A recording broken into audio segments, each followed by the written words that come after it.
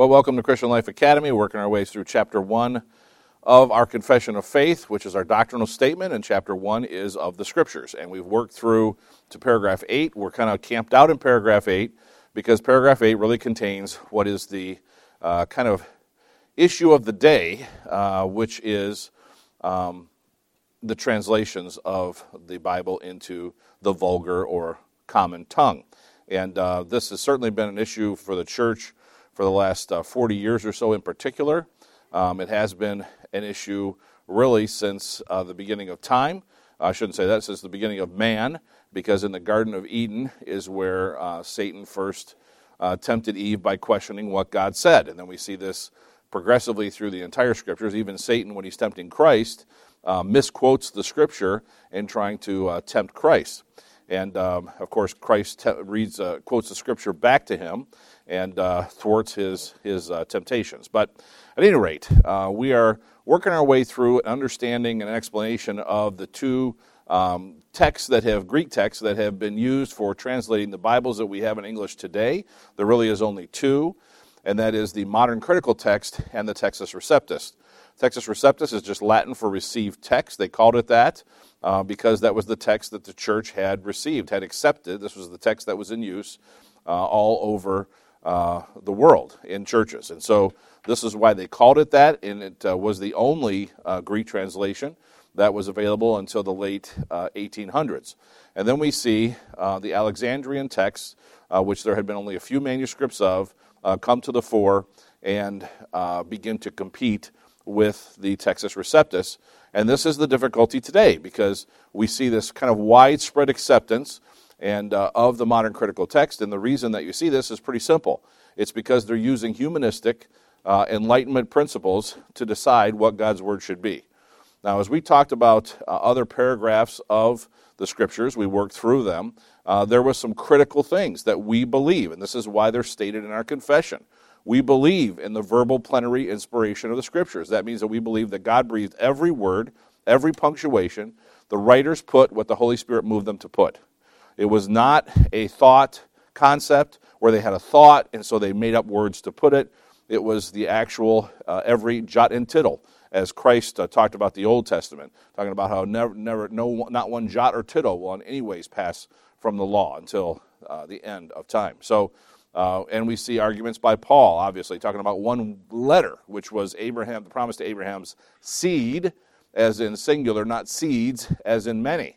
And he makes this argument that the promised seed was Jesus Christ. Again, we see specifically that they're making the argument based on a punctuation or even a single letter in this example. Not concepts or thoughts. It was specific. So that obviously figures into translation philosophies, and we did talk about those. Formal equivalence, dynamic equivalence. Formal equivalence is word for word, as close to the original Hebrew and Greek as possible. Dynamic equivalence is thoughts, concepts. It is designed to give you the same experience that the original readers would have gained from reading that. And of course, that is an unbelievably daunting and I would say even impossible task for a translator to do. First, they don't really know how they would have originally reacted, other than what's in the Scripture. They don't know. Second, they don't know how you're going to react. Is it safe to say that when somebody preaches God's Word to you, you may not respond the way everybody else responds? Or somebody else may not respond the way that everybody else responds. Are you with me on this? Some people will feel comfort in a passage and a message, while other people will feel conviction. You've been there on this before, right? Sometimes that happens to you, right? You hear a message about a passage and you respond one way, and then another time you hear a message on a passage and you respond another way. So if I'm a translator in dynamic equivalence, how am I going to know what way you're going to respond by the way I write it? Very difficult, isn't it? Very difficult. And yet, this is where the church has gone. Why? The simple humanistic argument. The oldest text must be the best text. The oldest text must be the best text. That is a huge difficulty. We have a number of reasons it's a difficulty. And I don't want to steal my own thunder because when we get to the end of the next section, we'll talk about a summary of comparison between the modern critical text and the Textus Receptus, and we'll talk about why there's a great difficulty there. All right, so last week we dug into specifics about the Textus Receptus. We talked about it, where it developed, where it came from, and then what ended up happening with translations. Particularly, we talked about the Geneva Bible. We talked about the King James Bible and how that process went. So now we're going to get into the modern critical text. So, first of all, why was the modern critical text created? Well, the first apparent motive was the purposeful corruption of Christian doctrine. Now you say, well, you're right away, here you go, you're offending somebody. That's probably true. But this is the most apparent, and it's very clear to you. I hope that I can explain this to you in a way that you will see it's hard to avoid this. So, wow, I can't believe I'm going down this path. All right, so, look, what are conspiracy theories? What was that? Theory. Yeah, okay, yeah, conspiracy theory is a theory. Anybody else? It's about a conspiracy. But, you know, conspiracy theories don't pop out of nowhere, right? It's not like, there probably are some that pop out of nowhere, but most conspiracy theories that become popular because they're plausible. That means they're possible, like it could happen. So there's things that people see and they think, well, this and this and this and this seem too coincidental to not be part of a plan. Are you with me on this? Now, all right, so we can think of a lot of conspiracy. I think right now you're probably all thinking of conspiracy theories that you've heard. And there are an unbelievable amount of conspiracy theories. I certainly think that it's gotten like exponentially greater number of them since the internet, right? Since there's all this place where you can get, because before, how are you going to find out about these conspiracy theories? You know, it was somebody had to print a newsletter. You'd have to see a newsletter. And then you'd have to subscribe by mail to a newsletter. At any rate. So it's certainly changed as we have seen the advent of the internet and then the spread of information that way. But if you think about this, I mean, whether you go to 9/11, was that a government planned conspiracy? Or was it just the act of these unbelievable, uneducated, small group of people? I don't know. Do you know? You don't know. You may think one way or another, but you don't know for sure. That's why it's called a theory. It hasn't been proved. You with me? So, is the COVID thing, was that a conspiracy? Was it done to try to control people? Was it done to try to kill people? So, it depends on whose information you believe, but you could say, well, this is the Illuminati, the Bilderbergers, the Skull and Crossbones Club from Yale, doesn't matter. You could believe that it's this group and that they somehow orchestrated this thing so that they could actually gain people's submission. Okay, now, where does that come from? Well, first of all, as a result of COVID, has it gained people's submission? Yeah, it really has. And has there been a huge amount of contradiction through it? Yes, there has. And in fact, things that the government has done in response to the conspiracy theories has made the conspiracy theories seem more plausible. Like, we're going to stop you from talking about it. You're going to get deplatformed from social media. Was the government involved with deplatforming people? Yes, now it's called misinformation. Do you remember that for a short amount of time, Biden created the Department of Misinformation? The whole idea was to ferret out people who said things different than the government said. Now, of course, he doesn't have the power to do it, but he started it. And then Congress right away said, not so fast, Mr. President, and shut him down. So, you're a conspiracy theorist, you're going to see that as an attempt for them to actually plays into your theory. Are you with me on this? So, do you know for sure what happened? No. How about, was it a conspiracy that the Chinese government wanted to release this to kill non-Chinese? Have you heard that theory? That it actually targets DNA of different people groups? Could that be true? It could be. I don't know.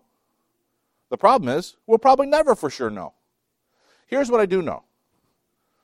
There is a conspiracy. And you know this too. Why? Because God's Word tells us there is. And it's Satan who wants to overthrow God and not allow Christ to get to his throne over all men. He is already at the throne of God, but he doesn't want him to take over here. So there's a conspiracy. And as much as Satan can do to derail us, he's going to. And tainting God's word so that we don't understand the truths of it is a great way for him to try to derail us. Can you see that? All right. Wow, that was a big, but I had to bring it back. You see them? Okay. All right.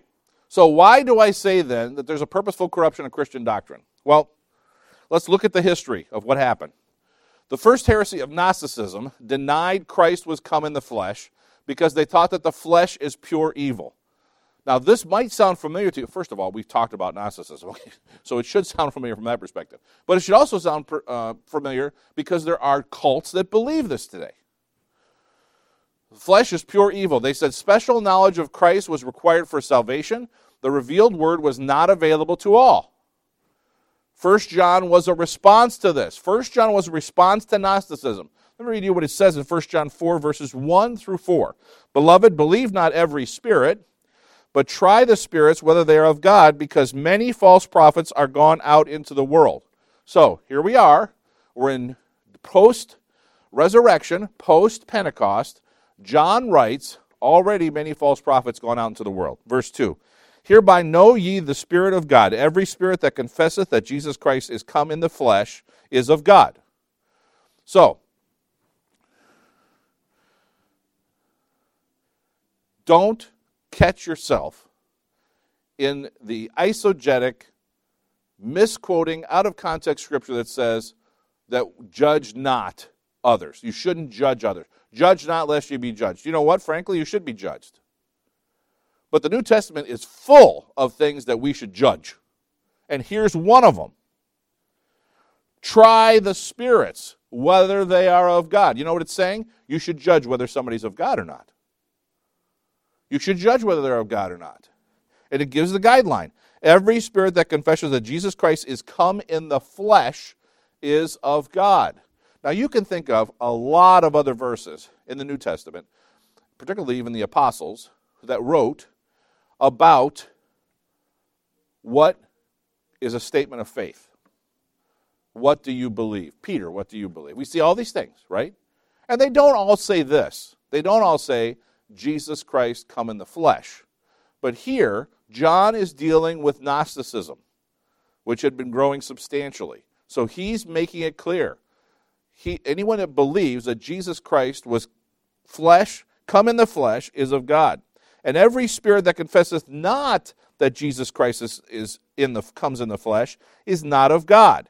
And that is that spirit of Antichrist, whereof you have heard that it should come, and even now is already in the world. Ye are of God, little children, and have overcome them, because greater is he that is in you than he that is in the world. So, you recognize the end. Verse 4. But don't forget why he's saying that.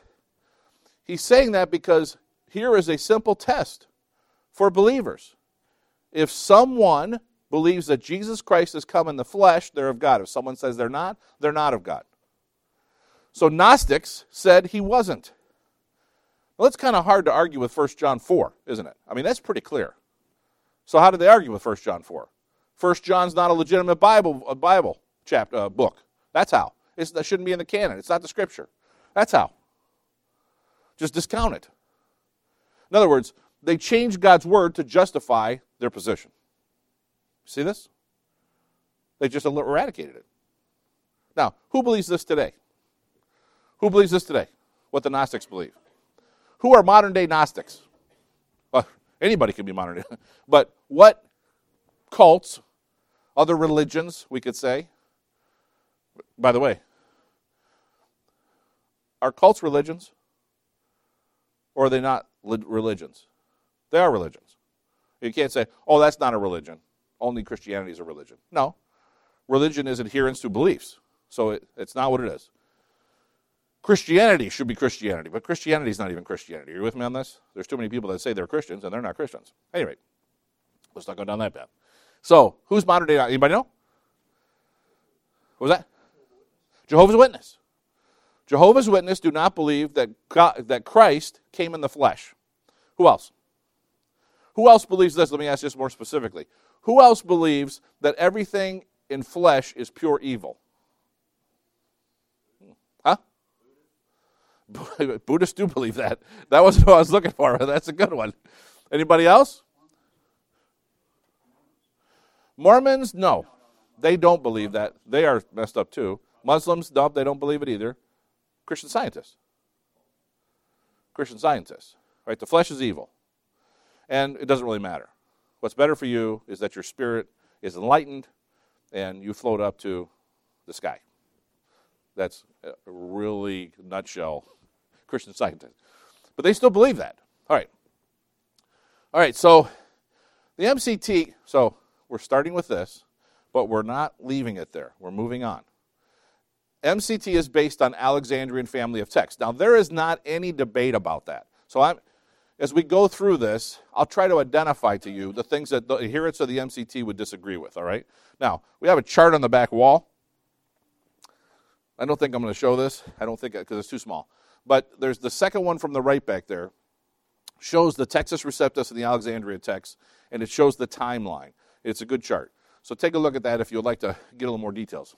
Anyway, so they don't argue that the Alexandrian family of texts is what the MCT is based on.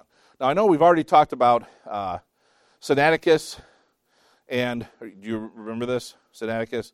And I can't remember if the slide's going to actually show how Sinaiticus was actually found. I don't want to steal my thunder if it is. If it doesn't, I'll try to cover that back up. And Vaticanus, here's that one. Remember, we've talked about that, mentioned it a few times. Vaticanus, where do you think maybe it comes from? The Vatican. And Sinaiticus comes from the Sinai. Okay, so this is where they're from. That's why they're named that. But they're both considered Alexandrian texts.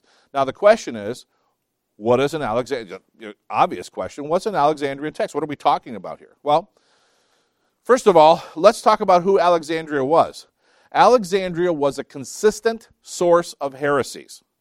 We see this over and over again in history. Now, we already spent a great deal of time talking about Arius and Arianism, and then we talked about Alexander from Antioch, who combated with Arius, intellectually combated with Arius through his whole life, and then Athanasius, who continued that. Why do we talk about those? Well, we're talking about them because we're talking about the histories of creeds.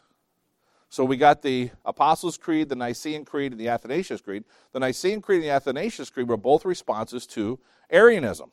Arius. Arius was the see of Alexandria.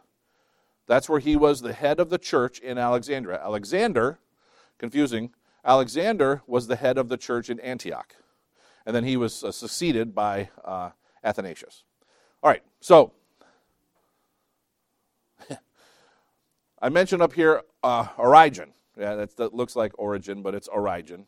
So Origen Adamantius, who lived from 185 to 254 AD, headed the Alexandria School of Theology. Arius followed Origen.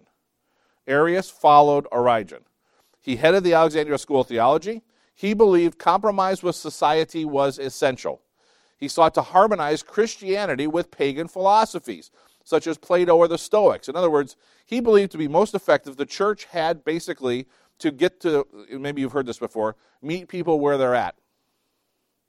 He was an early proponent of that. Meet people where they're at. So he would modify Christian principles to make it more palatable.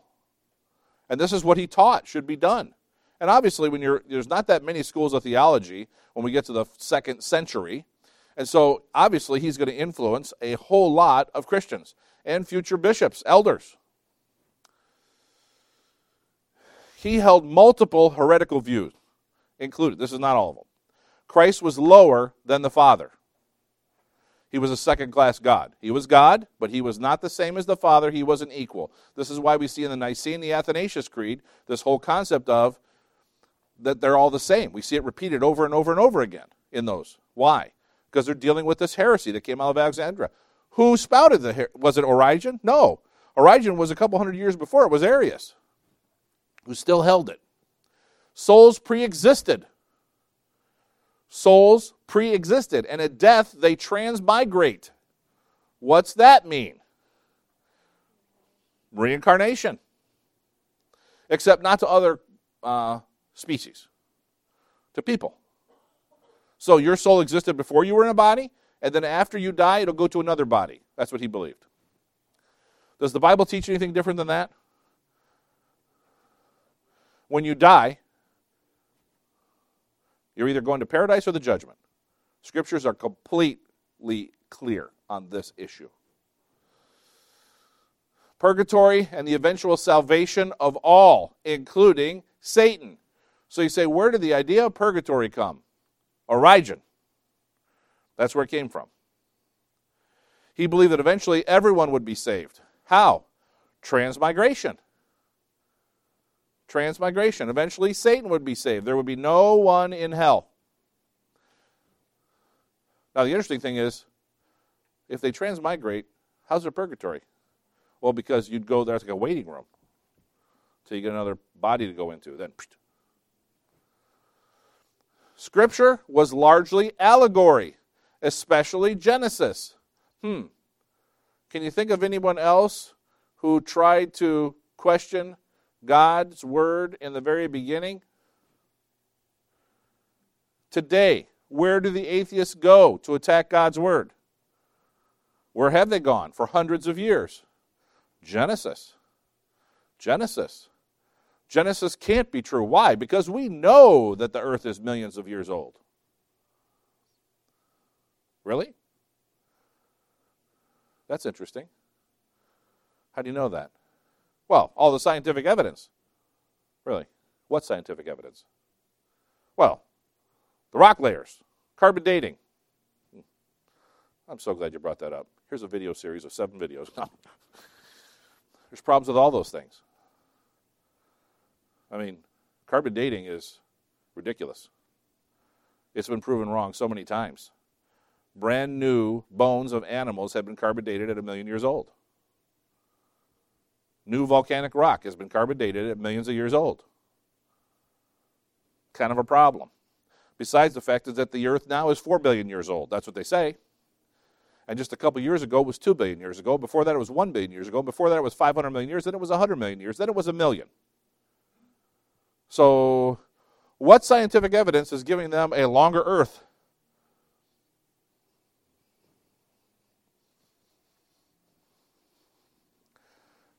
Making Genesis allegory means God's not God. The promises aren't the promises. The flood didn't happen. Israel isn't the chosen nation. Takes away all that. Christ's resurrection was allegorical. He didn't really raise from the dead. Why? He didn't really die. Why? Flesh is evil. He wasn't in the flesh. He was a spirit. He looked like flesh. It looked like he died. He didn't die. He was a spirit. Can't kill a spirit, right? So this is what Origen believed. His writings say this. It's not like it's a question. He is considered the father of textual criticism of the Scripture. He attacked the writings of Paul and of Peter. He believed textually that those could not be Scripture. Take Paul and Peter's writings out of the New Testament. You don't have a lot of New Testament left, do you? You know who also criticized Paul and Peter's writings? Gnostics. Origen clearly held Gnostic beliefs. There's not any question. He matches the Gnostics. So this is the guy who now is running the Alexandrian School of Theology. The Council of Constantinople, we talked about this, anathematized him in 553. Now, Origen was long dead, all right? But they recognized that his teaching had caused these heresies, including the Arian heresy. At the Council of Constantinople, he was anathematized. Now, why was there a council at Constantinople? What was Constantinople at the time? It was of the empire. What? It was the capital. It was the capital of the empire. So this was a gathering of elders who all came together at the Council of Constantinople, and they are the ones who were dealing with the Arius heresy. And they said, look, we got to nip this in the bud to go back because we don't want others to start following the teachings of Origen, and then they'll be on board. It's going to cause an even greater problem with heresies in the church. So that's why they went back to him. This is why they said. He denied the literal interpretation of Scriptures. He denied Genesis completely. He developed an allegorical approach to Scripture. Do you still see this today? You do. This still exists today. The Scripture is allegory. What is, okay. Is anybody wondering what an allegory is? No? Everybody knows what an allegory is? Everybody just would nod your head yes if you know what an allegory is. If you don't nod your head, then I'm going to assume I should explain it. No, everybody's not nodding their head. Okay, so an allegory is a story with a meaning. That's it. All right? If you look up the definition, it's going to be a little more complex. But that is it. That's it. It's a story with a meaning. So you tell the story so that people will get the meaning of the story, right? And you've heard these many times, right? You could think there's some other ways that Christ did that, not allegorical. Allegory would be that an entire story is that way. So, Beowulf. Allegory. Do we think it's historical? No, we don't think that. Nobody thinks that. The writer didn't think that. It was an allegory. A lot of movies today, a lot of books today are allegories. Why? They're trying to get the message across to people about something that's going on without having it directly in the story. That's trusting the people actually think.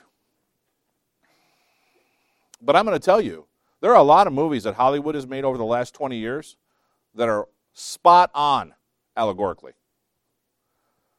They are showing the problem that man has with ultimate corruption.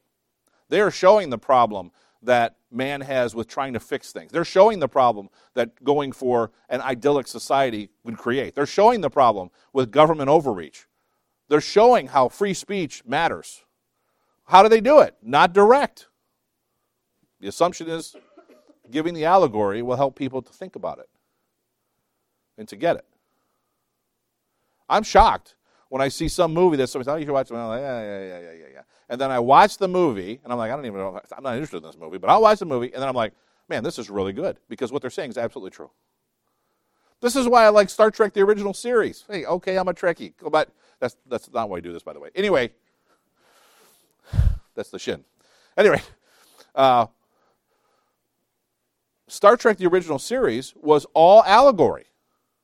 It was all about contemporary problems told in a space story. So how did they deal with all these issues? Well, you couldn't come out and say them because people would get offended. So what did they do? They made a story about some alien race or something in space and told that story. Amazing.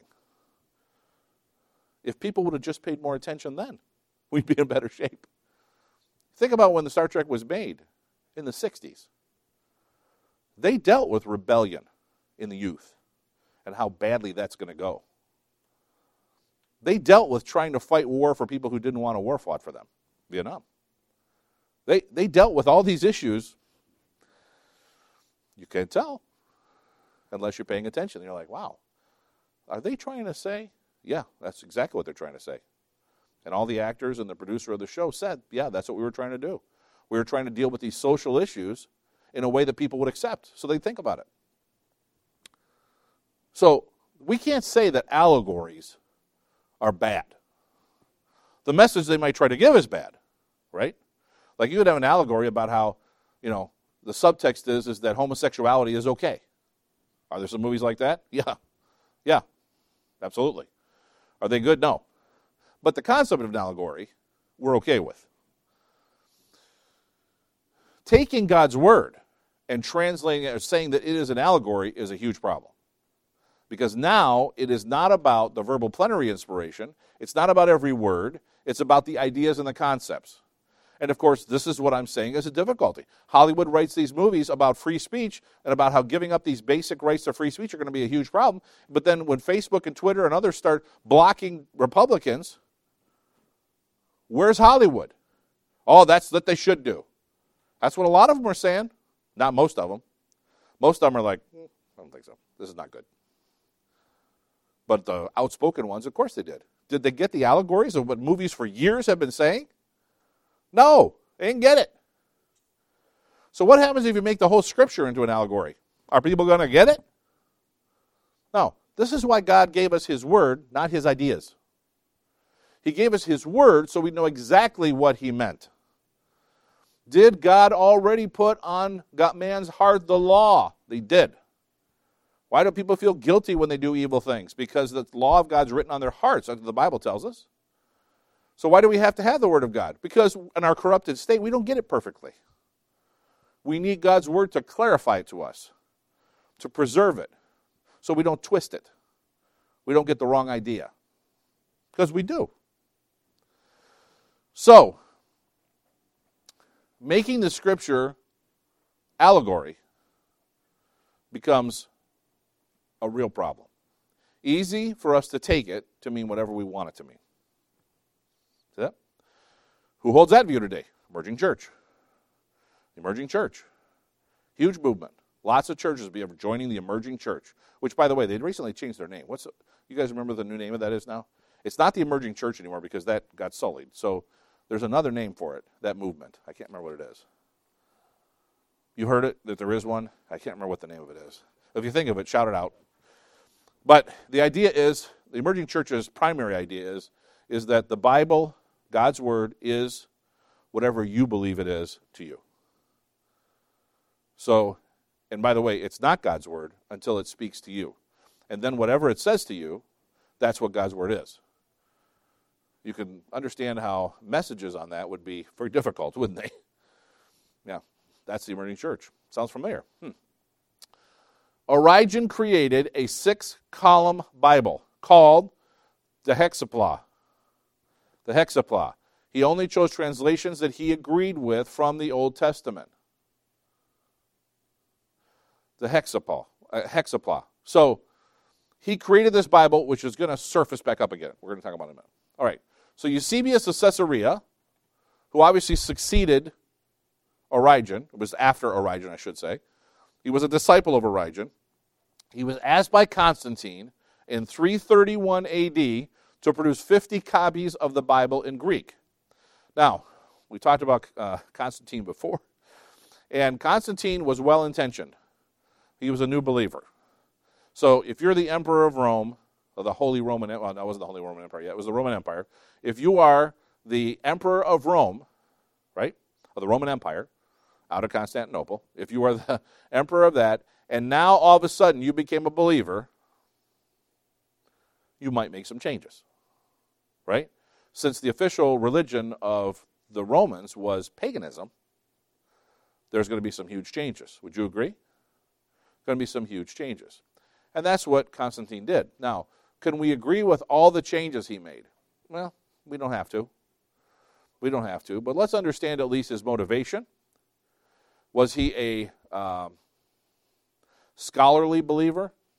No. But he was the one who was emperor when Arius and Alexander were battling. He was the one. Now, Eusebius was in Caesarea. He was not in Alexander. He was asked to create these copies of the Bible because Constantine had heard that he had studied the Scriptures and translating the Scriptures, and he thought he would be best to come up with a Bible that would actually give all the translations that were necessary for a better understanding and unity. Of course, the problem is that he's a disciple of Origen. This is the problem. So, you see here, here's the ecumenical Bible. That's what I was mentioning. It was Unite the Empire. This Bible that he wrote, this 50 copies, was never accepted by the church. Was never accepted by the church. The church rejected it. Why? Because all the translations in the Bibles all the translations that were used were Origen's. So what Bibles were these? Well, he took the Hexapla and he basically came up with a script with one Bible based on the Hexapla. I don't want to get ahead. Okay. All right. Here we go. All right. So, Vaticanus and Sinaiticus. Next slide. All right. So he produced 50 Bibles. Now, these 50 Bibles, as I mentioned, are not accepted by the church. The church does not accept them because the church sees problems with the translations. Suddenly, the Bibles that they have, the books that they have, the letters that they have, don't match this Bible. This Bible has things in it that are not in theirs. And this Bible, more importantly, has a lot of things that are missing that are in theirs. Scriptures that they view as key are gone. So what happened to the 50 Bibles? I'm so glad you asked.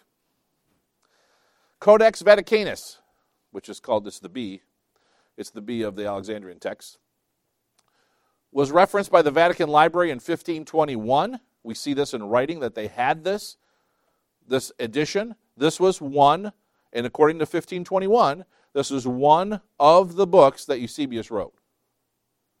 This is one of the 50 Bibles that he produced. The Vatican had one. It was written on vellum. It contained books of the Apocrypha, was missing Genesis 1 through 48:28. I wonder why. It did not include 1st and 2nd Timothy, Titus, Philemon, and Revelation. The first collation of its pages in 1799, but it was not found, or it was unpublished, I should say, until 1819. Now, where was it in the Vatican? It's an excellent question. The Vatican, of course, is a huge repository of ancient things. The church does not even release everything that it contains, but there is storehouses in Rome of ancient artifacts that the Vatican holds. And this particular book was in the Pope's personal library. It was in the Pope's personal library. Now you might say, oh, this is where the Pope goes sideways. No, it was on a bookshelf in the Pope's personal library of heretical books. Now it's discovered, and there are initially, at least, the indication seems to be that the individuals that wanted to study this book wanted to do so from understanding the heretical past. But that's not how it ended up. It ended up through the idea of modern textual criticism of being one of the best sources of Scripture because it was the oldest. Now, you remember when we talked about why don't we have the original autographs, the original copies of the Scripture that the apostles wrote, why we don't have them anymore? Because they disintegrated. Now, I'm not talking like the movies, like all of a sudden, they're dust. I don't mean like that. I mean, they were used so much, they were passed around, they were copied, that they broke down. They were written on papyrus, so the material was not something that could actually last, so they broke down. So what do we have? We have copies made. That's why they made copies, because this was common practice. You knew that something in writing was not going to last, so they'd make copies and copies and copies and copies as it went around. So all the churches had their own, and of course they would continue to make copies. This book did not fall apart. Why? Well, first of all, notice that it was written on vellum. Vellum did not become common use until the 300s. So this was a copy of one of the original books that Eusebius wrote. It was not worn out because it wasn't in use. If it had been getting used all the time, it would have broke down. That's why we don't have a bunch of manuscripts from the 300s. We don't have it. Why?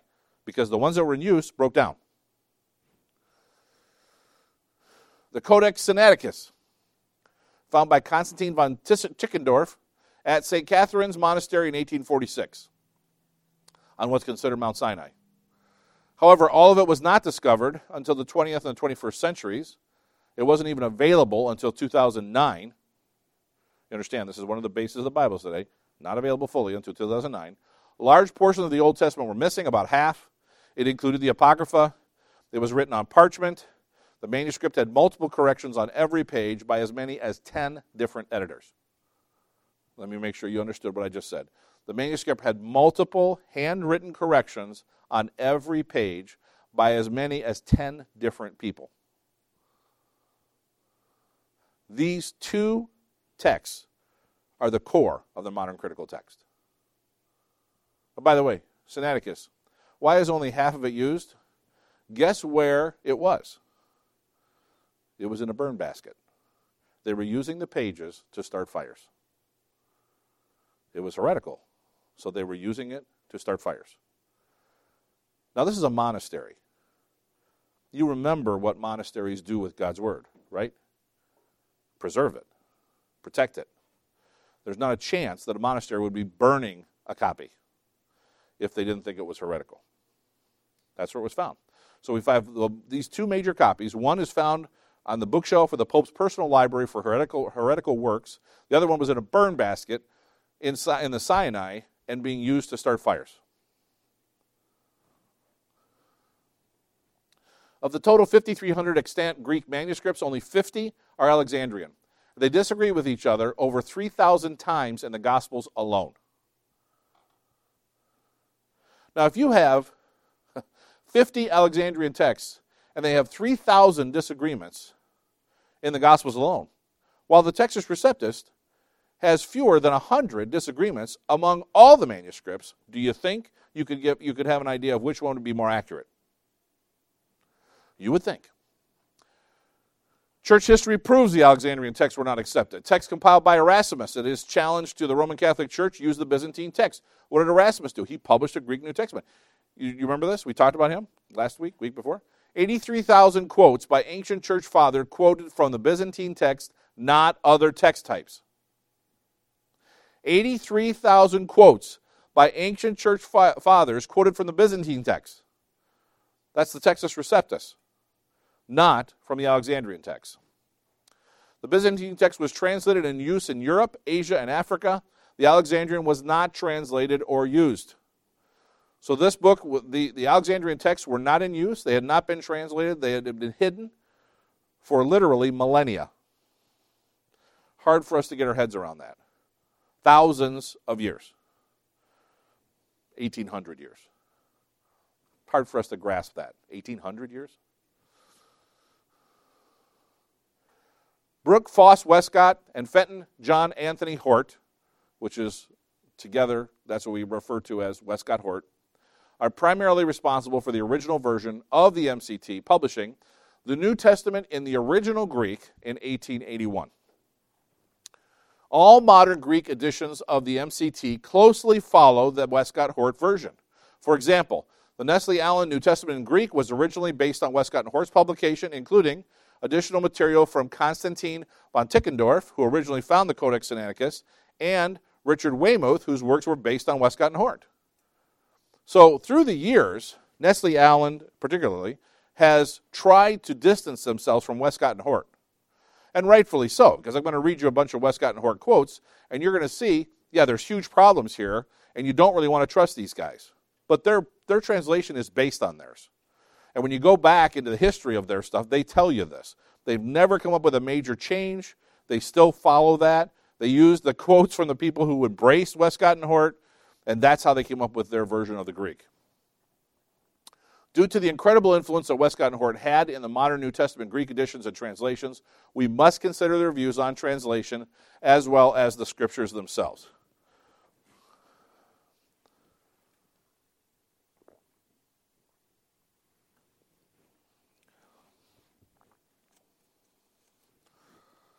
All right. So you're probably already reading the quotes. That's fine. But let me just make sure that I explain to you the import of this, how significant this is. If we take the Textus Receptus and we base our Bible translations on that, we are basing it on the text that was received by the church and has been in continuous use from the church since the original writings. It matches the vast majority, 98%, of the pieces and whole books of ancient texts that we have of the Scripture. It was canonized by the church. Constantine didn't decide the books of the Bible, regardless of what Dan Brown says. The church had already decided the books of the Bible. The church itself held councils to discuss the books of the Bible, to discuss what was canon of Scripture. All these things were done by the church. The church.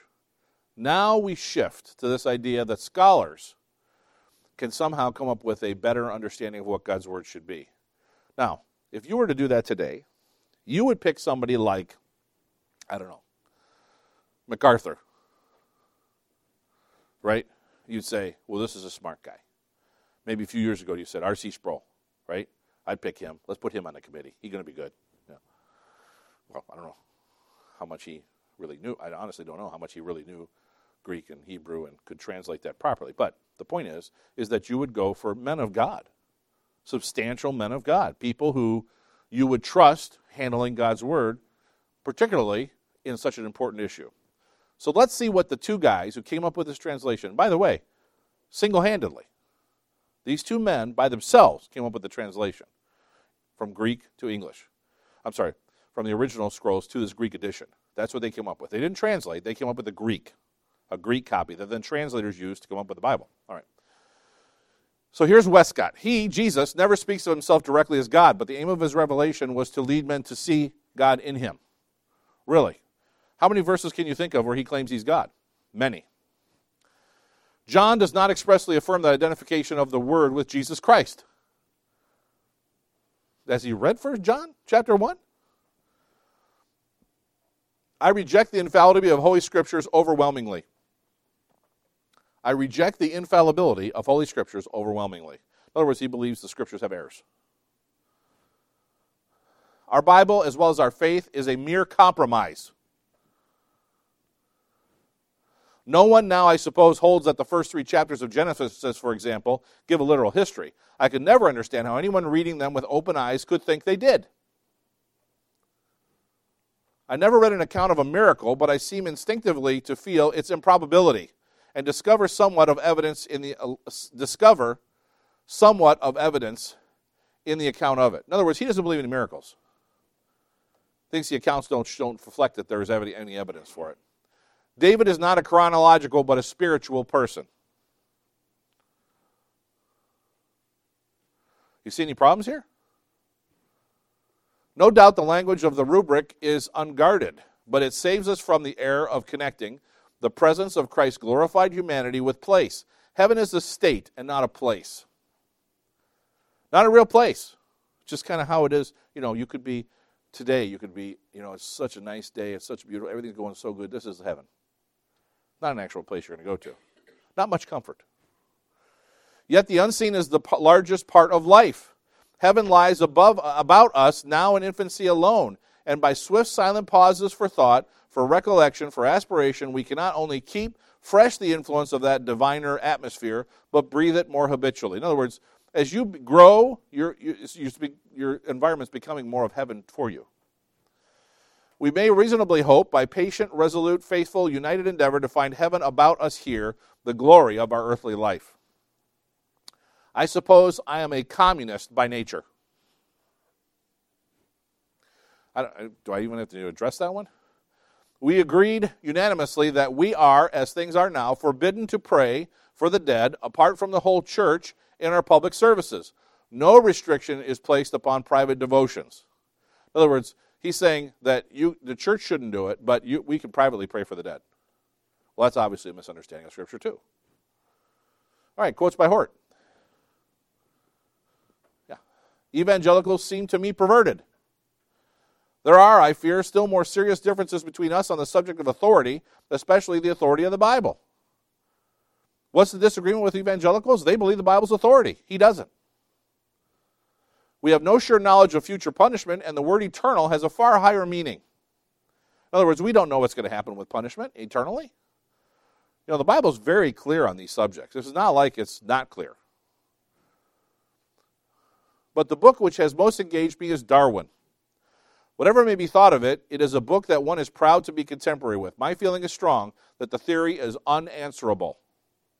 So he questions the Scripture, but he believed Darwin. The theory must be true. No one can question it. The popular doctrine of substitution is an immoral and material counterfeit. Nothing can be more unscriptural than the limiting of Christ bearing our sins and sufferings to his death. But indeed, that is only one aspect of an almost universal heresy. So he's saying that Christ did not substitute himself for your sins. Brings up a lot of questions, doesn't it? I confess I have no repugnance to the primitive doctrine of a ransom paid to Satan. I can see no other possible form in which the doctrine of a ransom is at all tenable. Anything is better than the doctrine of ransom to the Father.